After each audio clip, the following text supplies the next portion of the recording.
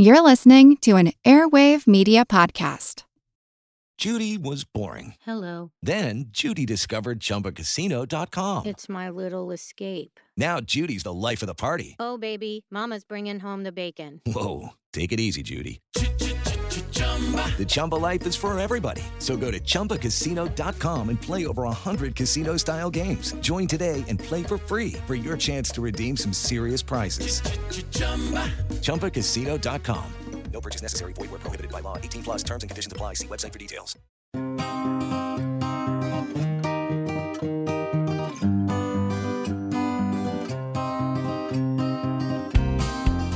Hang on while I throw this switch. There, now I can see what I'm doing. That small bulb casts a remarkably wide glow. It allows me to stroll into an otherwise pitch-black room and not bump into the furniture or the cats. Thomas Edison's perfection of the incandescent bulb a century and a half ago changed our world. It turned night into day, made dingy streets safer, initiated something we call nightlife. Today, the next generation of artificial lighting, the light-emitting diode, or LED, is poised to light up every poorly lit space you can imagine. Small and efficient LEDs can potentially go everywhere, on wallpaper, all over your bicycle. You might even embed them in your contact lenses. But is a brighter world a better one? I'm Seth Shostak. I'm Molly Bentley. Welcome to Big Picture Science, produced at the SETI Institute, where researchers investigate the nature and origin of life. On Big Picture Science, we step back to get the wide-angle view on science and technology, and in this episode, we explore the luminous world of artificial lighting. We're now poised to light up every possible thing that isn't already awash in photons. And we do it at a time when astronomers, biologists, and even doctors warn against the harmful effects of light pollution. They call for preserving darkness. More light or more dark? Which is the brighter idea? It's the light stuff.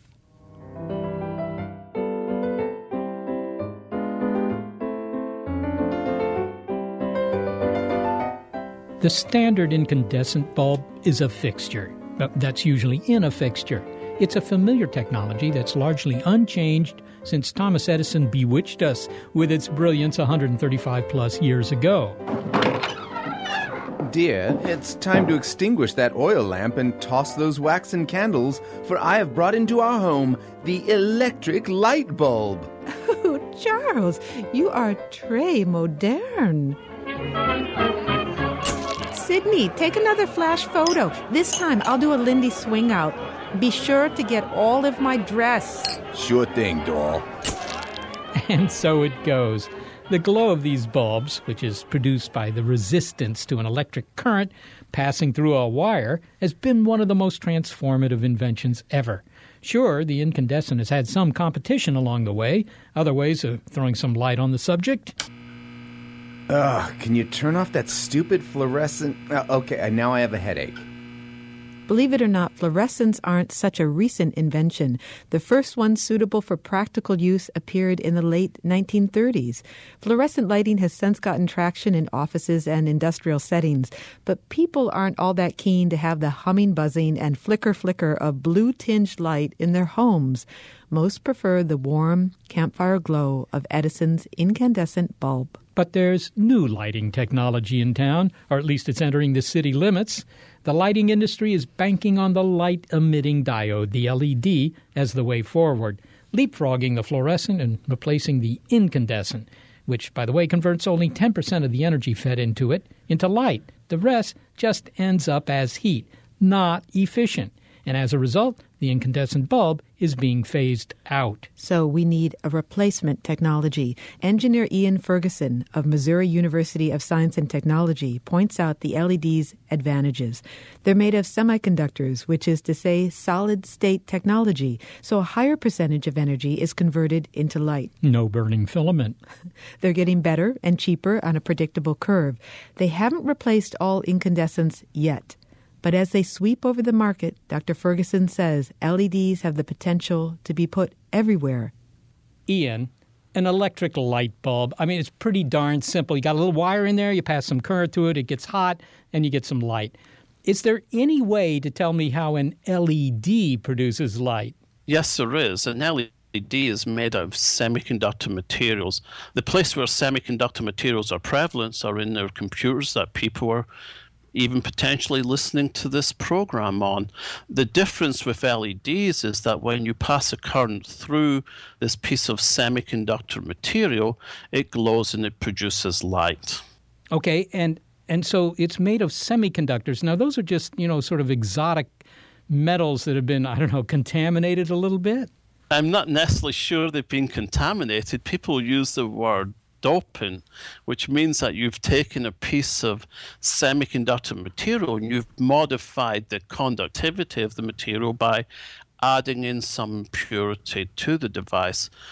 The reason why transistors and other things work is this ability to be able to control the conductivity of the device using these particular techniques.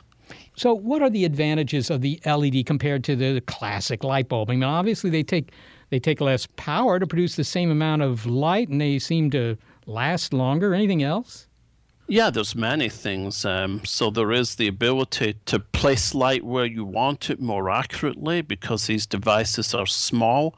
They've been incorporated into a number of applications where traditional lighting would not be able to be used. So, for example, in the Jefferson Memorial in Washington, D.C., people were able to incorporate very small LEDs into a soffit to essentially illuminate the text that was there that people couldn't see properly before. One of the early competitors for Edison's incandescent type of light were fluorescent lights, but also these twisty fluorescent lights, things like that. And people don't seem to like them because they're kind of bluish, They don't look very flattering.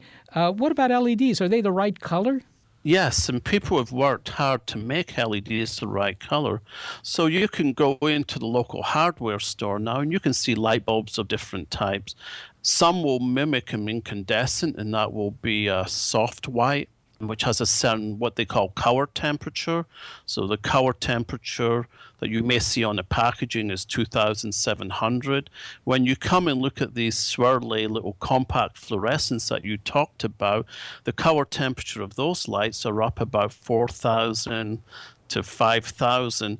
And you will find that there will be LED lights that can actually operate in that range as well. But people have worked quite hard to produce these soft white lights that look more like incandescents. Now, at the moment, as you've described, we're replacing existing bulbs. When one of the bulbs goes out in my house and it's a 60-watt incandescent, I replace it with an $8 bulb from my local hardware store, and it produces the same amount of light and takes a lot less kilowatt hours to do so, and I don't have to replace it again probably in my lifetime. But I'm not replacing the 100-watt bulbs because they're very expensive. They look unwieldy. I mean, and if I go to the New York subways, I don't see LED bulbs in the sockets there. When is this all going to happen? You, Seth, for example, are an early adopter of this technology. You somewhat understand its advantages. You can see the need for why you would replace a 60-watt light bulb just now, but not necessarily a 100-watt light bulb.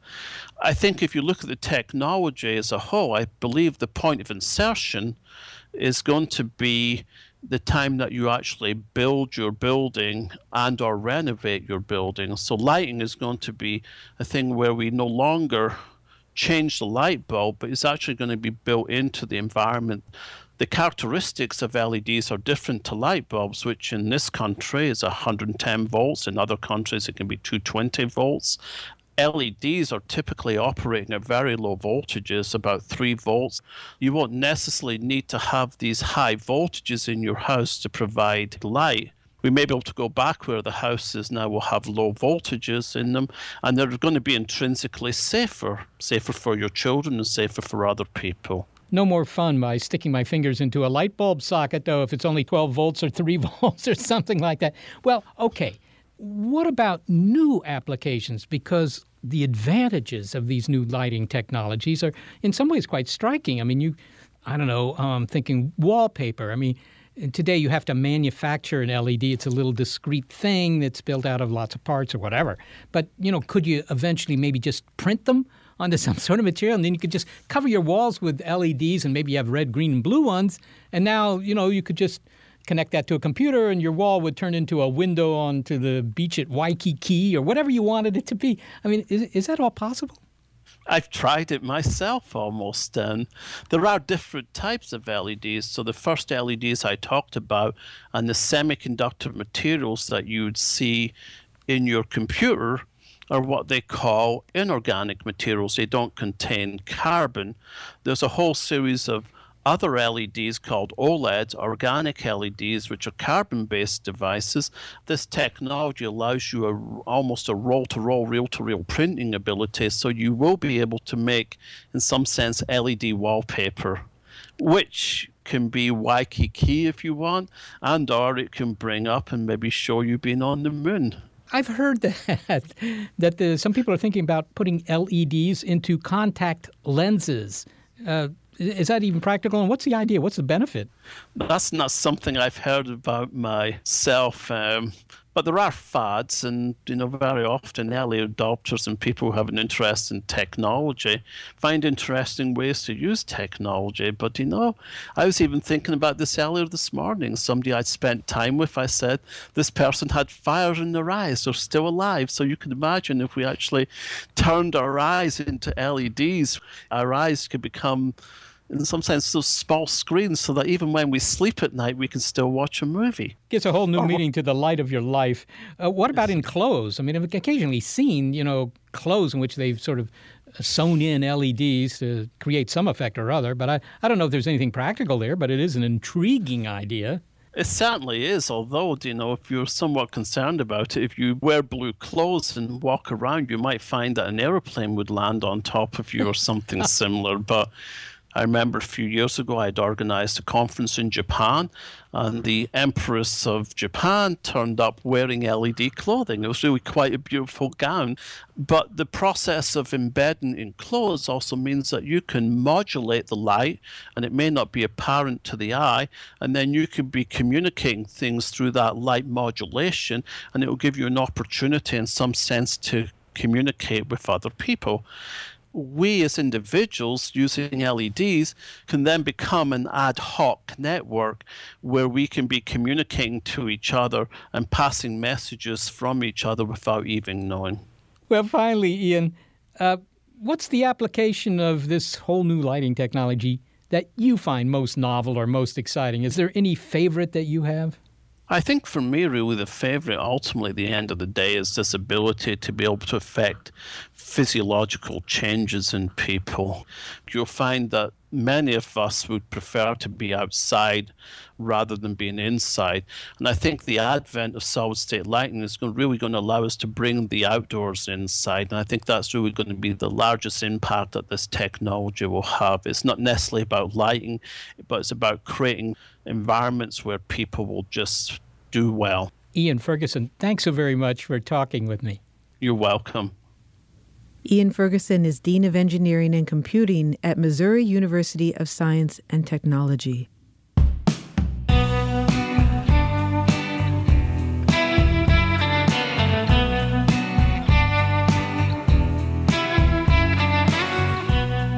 Now, there's a biological reason why humans prefer incandescent lighting to fluorescence and are also partial to LEDs. The evolution of color vision coming up. Also, we might not be bathing ourselves in any kind of artificial light if it weren't for one 19th century Scottish scientist. James Clerk Maxwell, in my estimation and that of many of my colleagues, is perhaps one of the most famous scientists who's ever lived. And I would say that Maxwell is right up there with Einstein. Next, the discovery of just what light is. It's the light stuff on Big Picture Science.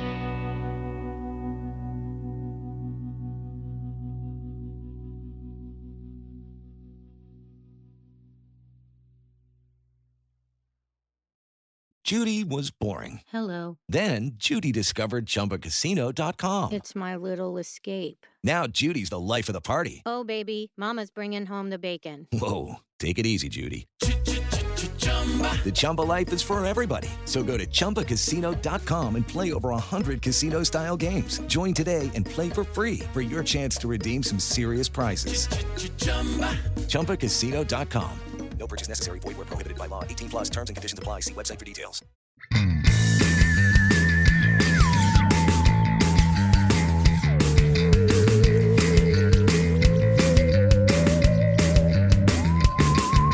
Well, as impressive as LED lighting technology is, if you happen to own a spider monkey, which is not advised because it's not legal, or any other New World primate, ditto for them, the animals would not be impressed by the warm tones of the LED that bathe your living room. They probably wouldn't care. New World primates are those that split from the Old World primates about 50 million years ago and colonized South America. They are dichromatic. They have receptors for two colors, blues and greens, but not reds. There's a reason why humans prefer incandescent lights to fluorescence and why the LEDs may become a hit. They take advantage of biology. Humans and other old world primates evolved to have trichromatic vision, three colors, blue, green, and the warm red. And they're the only ones in the mammalian world to have done so. Color vision, as far as I'm concerned, is the best thing on Earth. If you're a monkey that doesn't have trichromatic color vision and you're on one side of the river and you look across to the other side and you see a banana in a tree and you go, oh, that looks like a nice banana, but I don't know whether it's ripe or not. And so he has to go walk down the river, find some place to cross, walk back up, climb the tree, and ultimately when he gets there, then he might smell the banana and go, oh, it doesn't smell quite ripe, so I wasted all that energy. Whereas if he had color vision, he just looks across the river and he can see whether the banana is ripe or not. Okay, you've sold me. I'll go for it because I've got it. But now, from a physicist's point of view, color is simply, the spectral distribution of the light bouncing off whatever you're looking at. How much blue, how much green, how much yellow, how much orange, how much red, and so forth. But our eyes are only sensitive to three color bands, trichromatic vision. We can only see blue, green, and red, kind of crudely speaking. So how do we see yellow? How do we see that banana? We don't have any yellow receptors, and those monkeys didn't either. That is a fantastic question. One thing is we have these three different kinds of cones, but we actually see six different colors. We see black and white, red and green, blue and yellow. So the question is, how do we see six different colors and only have three different kinds of cones? And the answer is that there is a code that your brain is basically decoding the pattern of activity from the three different kinds of cones. If all three of the cones are turned on, then we see white. If all three of them are turned off, we see black. And so we get all those colors by basically your brain is looking at ratios of the different kinds of cones. So what you're saying there is that we don't have any yellow receptors, but we do have, for example, red and green receptors. And if the red and green receptors are both getting, if you will, the same amount of light hitting them, we say, well, it's a combination of red and green, and that's yellow, right? I mean, is that all there is to it? There's no yellow phosphor on my color TV screen, and yet it can show a banana. Right. It's your brain is actually comparing those two, and it has a special circuit when those are both on that now it's active and you have now the sensation of yellow. So, except for that, it's exactly as you say. It's as simple as when both the red and green ones are on, then we see yellow, but there's no yellow receptor. Okay, so color is in the brain of the beholder. It is. Oh, absolutely. Okay. Now, let me get to something else here, because our color vision undoubtedly is adapted for our lifestyle out there, I guess, on the savannas where we spent most of our time and a lot of daylight and so forth. Sunlight is fairly bluish, right? I mean, when you're out there. But we like campfire light. We like reddish light. In fact, Edison's light bulbs are really very much warmer. That is to say, they're more red than, the skylight that you get or fluorescence or those kinds of lights. And I just wonder whether, because nighttime was dangerous for our ancestors, that they liked this reddish colored light simply because that meant they were sitting around a fire and they were safer from whatever predators were out there. I mean, is there some simple explanation for why people don't want fluorescence? They want incandescence because the light is much warmer. It's much more red. Absolutely. First of all, yes, the incandescent lights, they have kind of an amber glow. That's the best way I could describe them. And certainly there's a lot of similarities between a campfire and the light that comes from an Edison light bulb. And there's no doubt about it that we feel when we're in the presence of those warm things, they give us a good positive feeling. If we didn't have any color vision at all, this wouldn't make any difference at all. But it's because of our color vision that allows us to recognize, that nice amber color. But that same circuitry that kind of drives this deep internal preference for being in the light also is color sensitive. And it is more sensitive to longer wavelengths than it is to shorter wavelengths because that circuit is excited by input from the red and green cones, but it's actually inhibited by input from the blue cones.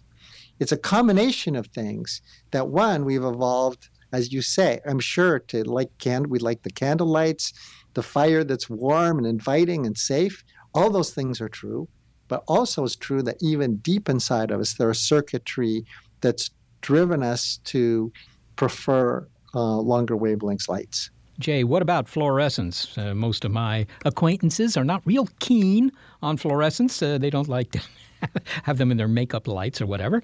Why is that? Is it because the wrong color, or they flicker too much, or what is it? Well, certainly some people don't like the flicker, and then some people are much more sensitive to that than others.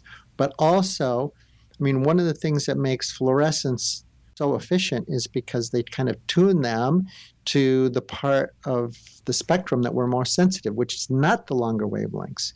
So the fluorescents tend to be kind of greenish, and they don't have that nice warmth that the incandescents do. LEDs, they're poised to take over. And, of course, if you combine, red, green, blue LEDs, you can make any color of light you want. Will that make them a little more acceptable to the populace than those twisty fluorescents, for example? That's what I have in my house, is those beautiful, warm LEDs. And the first one that came out, they were kind of bluish, and they flickered, and it really wasn't nice. But now they have available some things, LED lights that are called warm. They're super efficient, but they have that nice glow that's very similar to the glow, that amber glow of the Edison light bulb. What about the idea, Jay, of having indoor lighting simulate the natural rhythms of daylight? It's a little reddish at the start and the end of the day and blue during the day and stuff like that.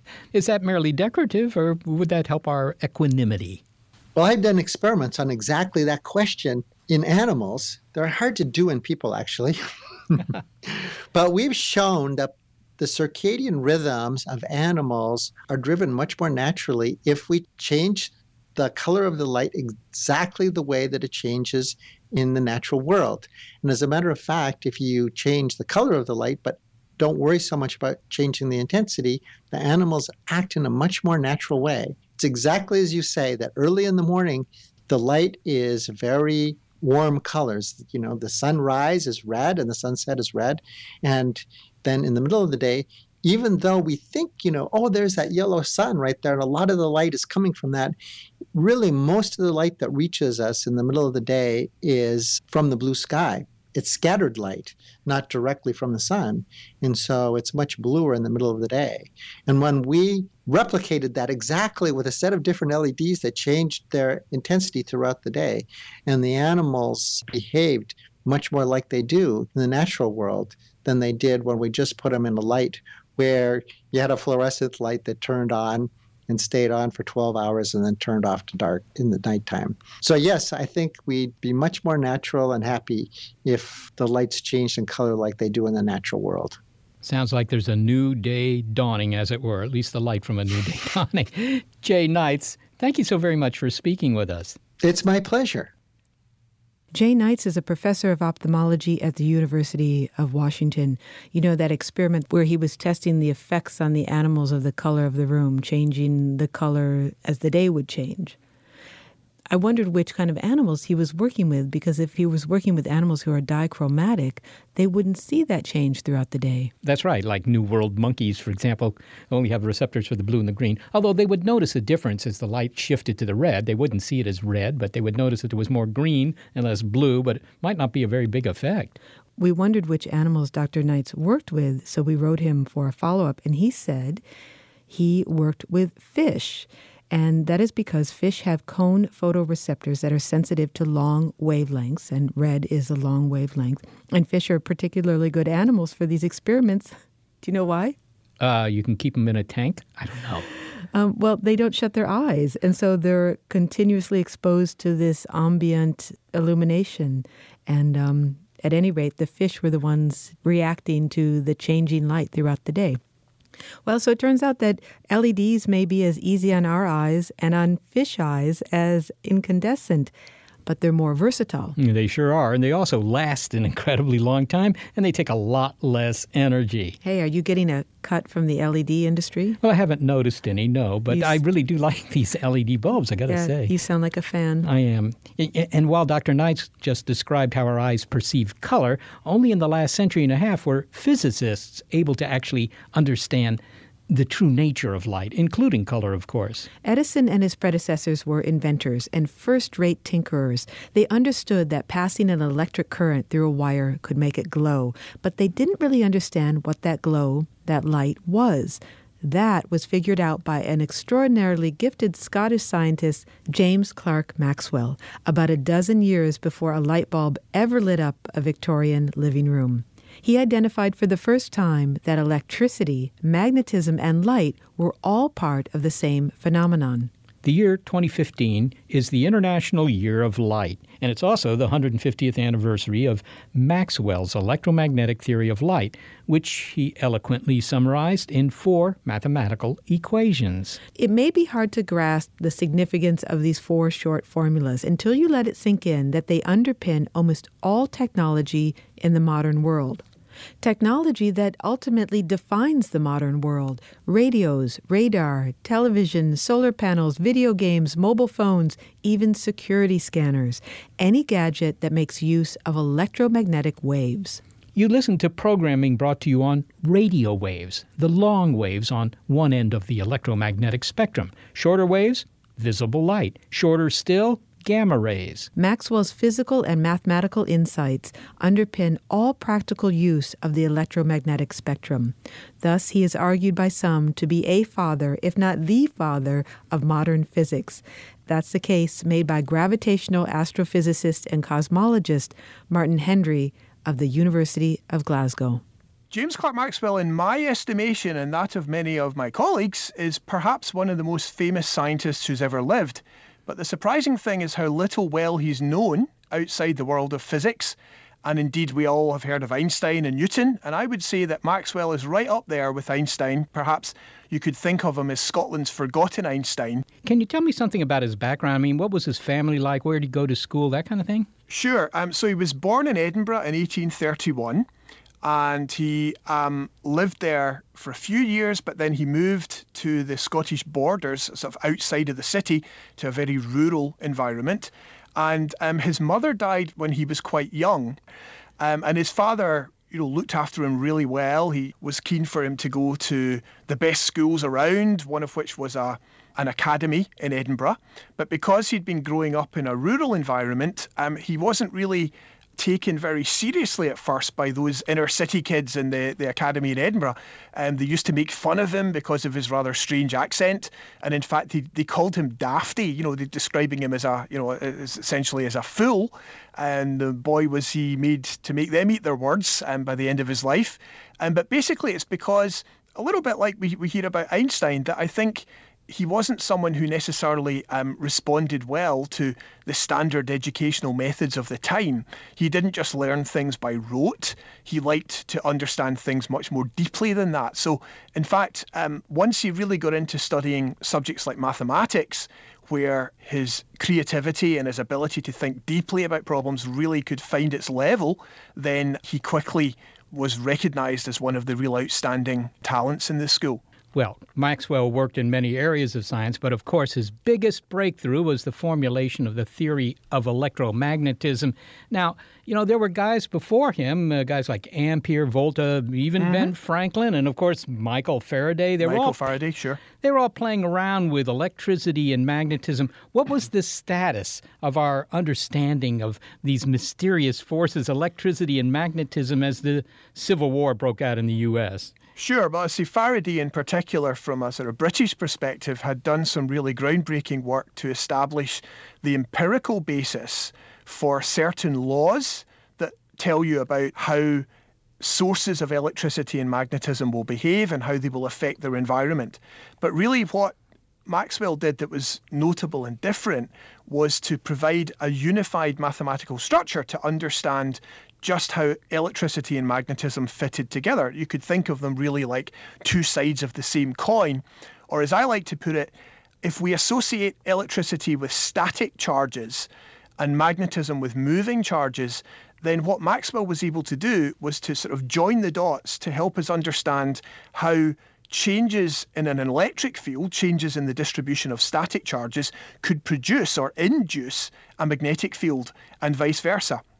What Maxwell was doing was thinking about the influence of electricity and magnetism, not in terms of localized phenomena, but in terms of the effect that they could have on their surroundings, sort of being transmitted, if you like, via this abstract concept of a field. Now, he was doing this when we knew enough about electricity and magnetism to build some practical apparatuses. I mean, the telegraph already existed, right? That's right. Yep, that's right. But I guess what he was doing was paving the way for many more practical applications that would involve a deeper insight into what electricity and magnetism truly were. And that was the key idea that Maxwell brought to the table, because he was able to establish this mathematical framework for where electricity and magnetism comes from. And fundamentally, what that led him to was to spot a quite remarkable connection. And the connection was between electricity and magnetism and light, because he came to realize that light is produced when you have changing electric and magnetic fields. So as I said a moment ago, even the idea of the field was quite revolutionary.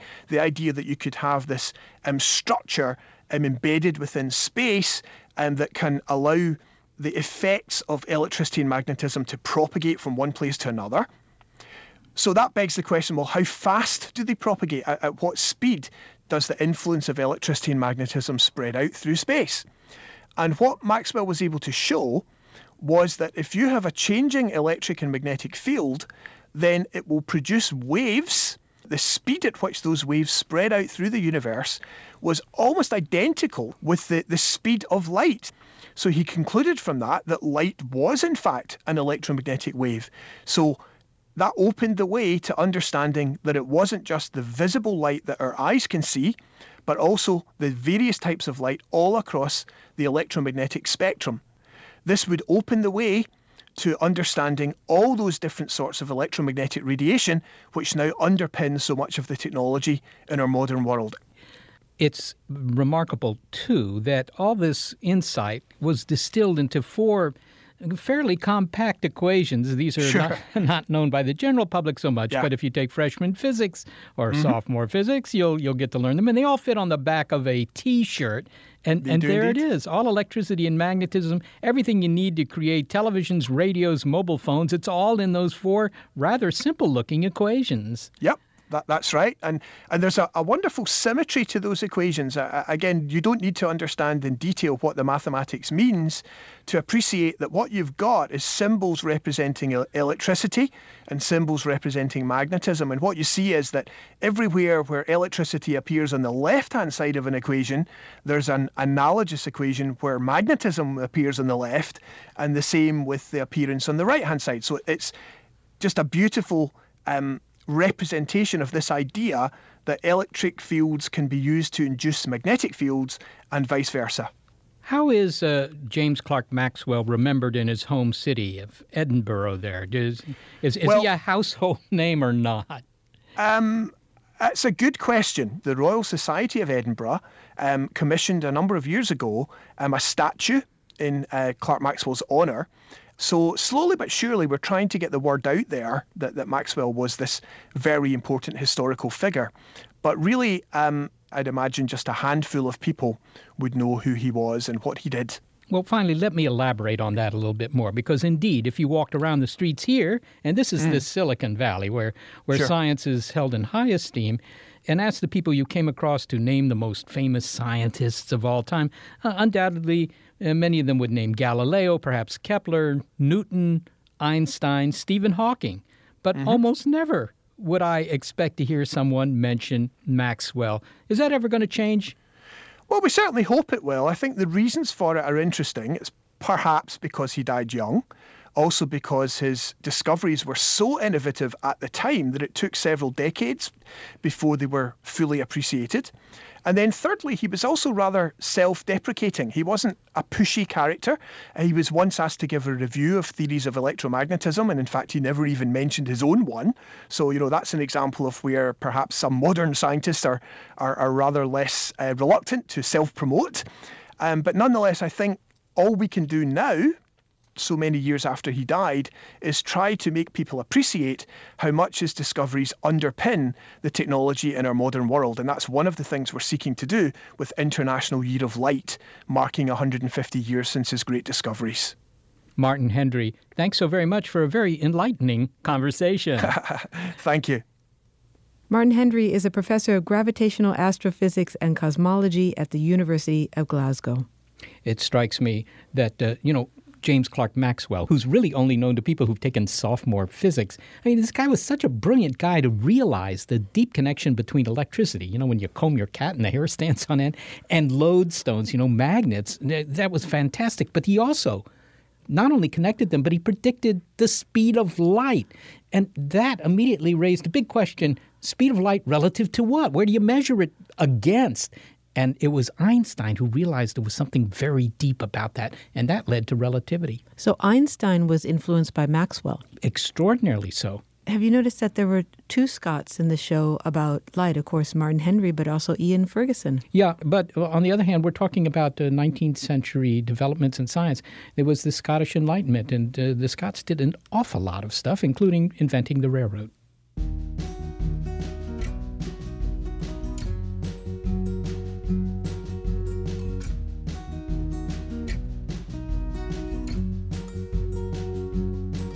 Well, we've done a pretty remarkable job of harnessing the power of photons, largely thanks to Maxwell's equations. And surely one of the most important applications is artificial lighting. The incandescent bulb has had a lengthy run of 135 plus years, and the LED has the potential to extend the reach of artificial light to every last dingy corner of the world. But is it too much of a good thing? Astronomers and biologists who study the effects of light pollution think it might be. The case for preserving darkness next. It's The Light Stuff on Big Picture Science.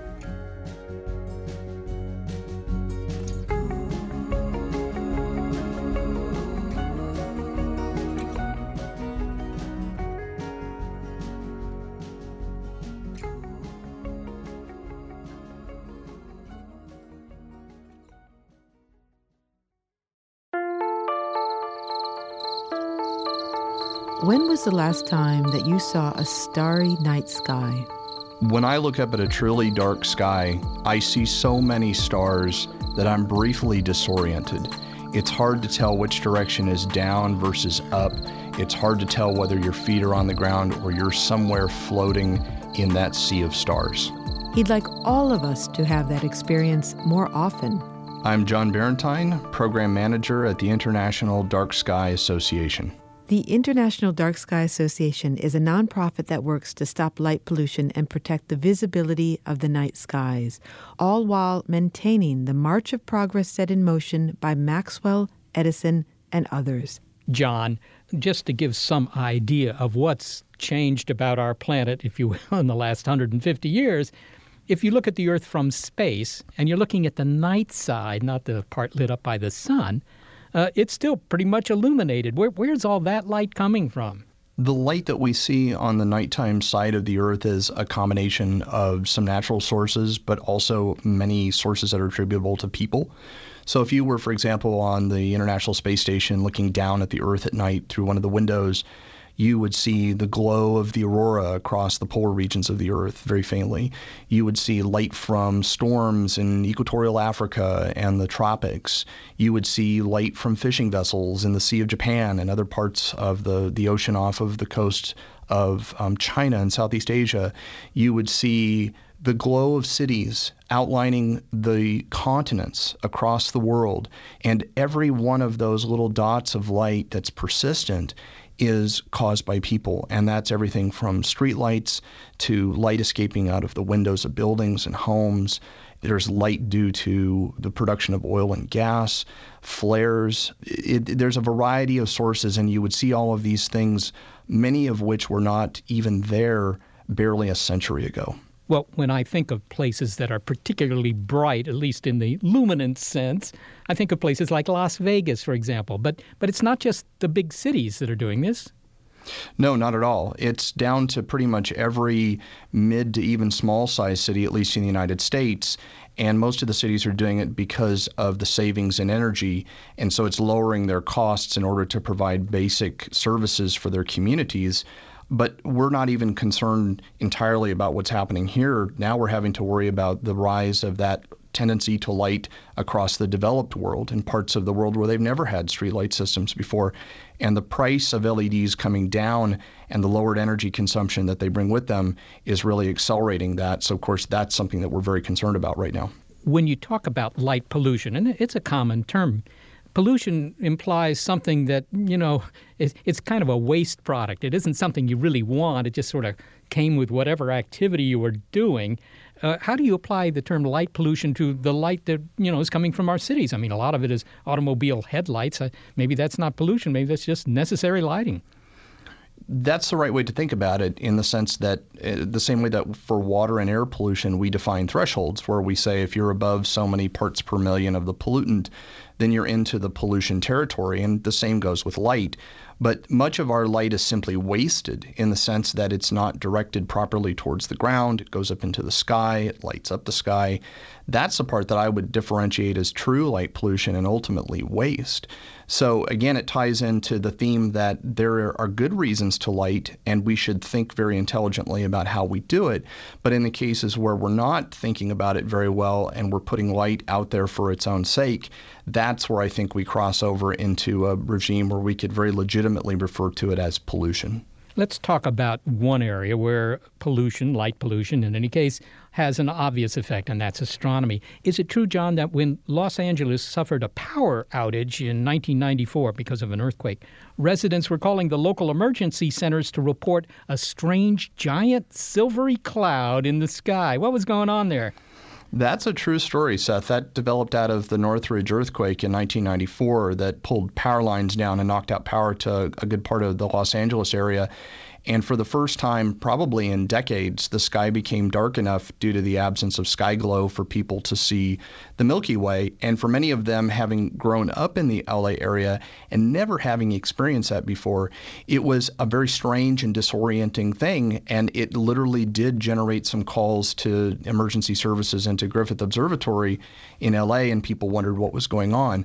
And to me, that story symbolizes this disconnect that now exists between many city dwellers and the night sky of little more than a century ago that once everybody had access to, but has been largely taken away from us. Well, that prompts me to ask, what fraction of the world's population today can easily see the Milky Way from wherever they are?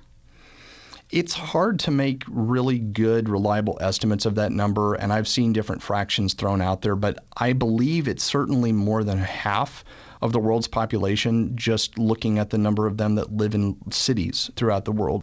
And so I think rather conservatively, we could say that probably about half the world's population has never had that experience of seeing the Milky Way. A century or more ago, when a university, some other organization was building an observatory, with a telescope and a dome, all the usual accoutrements, they would put these things downtown.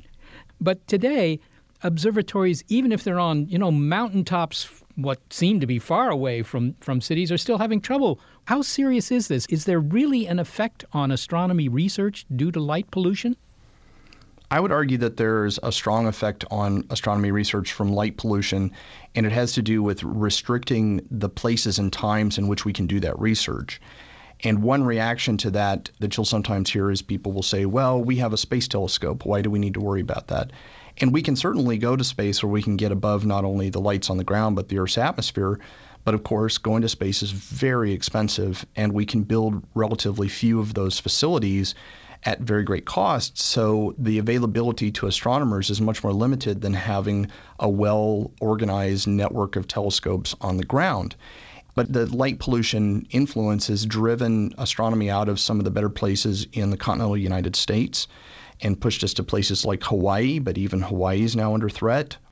Sometimes we have local governments that are very supportive and enact good laws to help control the light pollution, but even the best of circumstances in terms of policy seems unable to overcome the growth of light that's just due to the increase in population. Darkness isn't just important so that we can see the cosmos, but biologists have discovered that it's crucial to our health and that of other animals. Tell me how artificial light could throw off an animal or even a plant's lifestyle. It's true that artificial light at night affects both plants and animals, and of course humans are animals, so I include us in that grouping. We all have a common evolutionary history or background, and it appears that the sensitivity to the day-night cycle that's established by the rising and setting of the sun is something that evolved very early in the history of biology on the Earth. So going back to a time before there was a distinction between plants and animals. Specifically, what's going on when there's exposure to light during hours of the day that the body is not expecting it, in other words, when the sun is down, has to do with the regulation of certain chemical signaling pathways in the body. Some of your listeners may have heard of a chemical called melatonin that's been implicated in the quality of sleep. And we know that exposure to light of certain colors at certain times of the day can disrupt the production of that chemical and can cause not only problems with sleep, but it's also been implicated in the incidence of certain kinds of chronic disease. And I think that we're just sort of on the edge right now of really fully understanding what all of the possible results of that are. Light pollution also famously kills birds, seems to disrupt their migratory patterns. They leave either too early or too late for wherever they're going.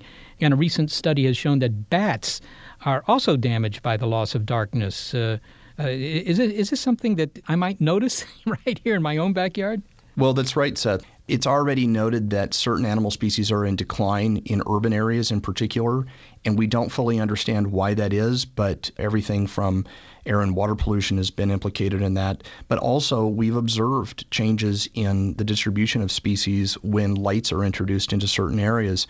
And it's not just that it causes birds to become disoriented, which is true, but it also confers either advantages or disadvantages to different species in terms of their feeding strategies. So, some of your listeners may be familiar with seeing a spider web underneath an outdoor light at night, because the spiders know that the insects are going to be attracted to that light, and they'll gain an advantage if they wait around for their meal to come to them. But what does that do to the broader food web among animals and plants that are in the urban environment? And again, that's something we don't know much about yet, but the early indications are adding light to spaces that were previously dark for literally billions of years is having a disruptive effect, and we don't entirely understand the consequences of that.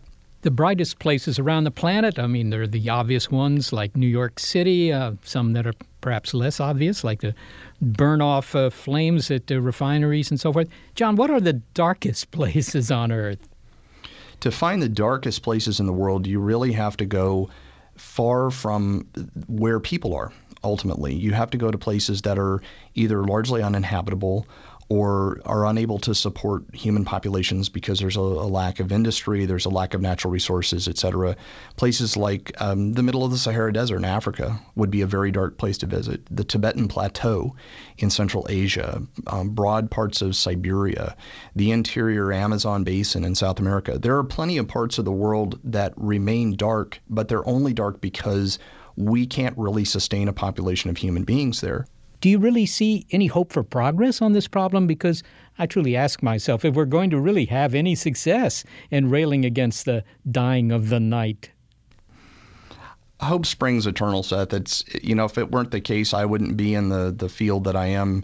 And I think it's a problem that can be solved. I think the solutions are very simple. I think it may take decades for us to get to the point where we've really made a strong dent in this. But I really, truly believe in a future where we're using light much more intelligently. We're only using it when and where we need it. And it's improving safety and security and human well-being as a result. we can't totally separate out light from human development. We know that that has to be part of the equation. But I think that by doing it more intelligently, we'll ultimately get a better result. Going to the dark side. John Barentine, thank you very much for speaking with us. Thanks for having me, Seth. John Barentine is the program manager of the International Dark Sky Association. Well, you know, in the 1870s, the way we illuminated the world changed, and the world changed. And it looks to me like that's going to happen again. But the question is it for the better? As John Barentine says, we need to be illuminating the world in smart ways and economical ways. Right, but we can do that. We just have to make street lamps, for example, that don't put all that light up into the sky. I mean, we can do these sorts of things. And, you know, I come into work in the morning and I see all the bicyclists have their taillights on, even in the daylight. That's the LED. And that saves lives. I mean, that's just one tiny example of everything that's coming down the pipe.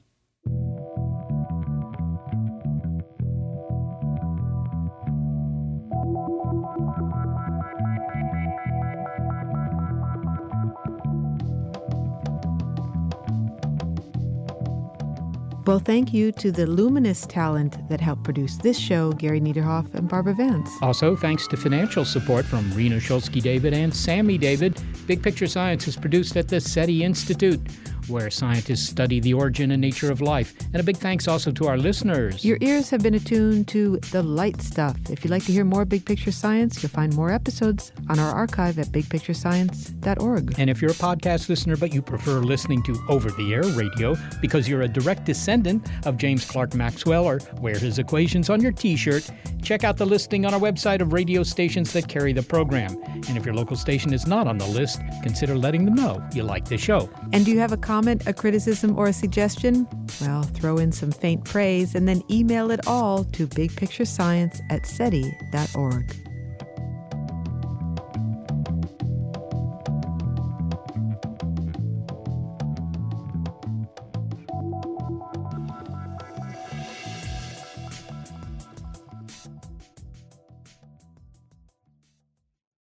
Lucky Land Casino, asking people, what's the weirdest place you've gotten lucky? Lucky? In line at the deli, I guess? Aha, in my dentist's office. More than once, actually. Do I have to say? Yes, you do. In the car before my kids' PTA meeting. Really? Yes. Excuse me, what's the weirdest place you've gotten lucky? I never win and tell. Well, there you have it. You can get lucky anywhere, playing at LuckyLandSlots.com. Play for free right now. Are you feeling lucky? No purchase necessary. Void where prohibited by law. 18+. Terms and conditions apply. See website for details.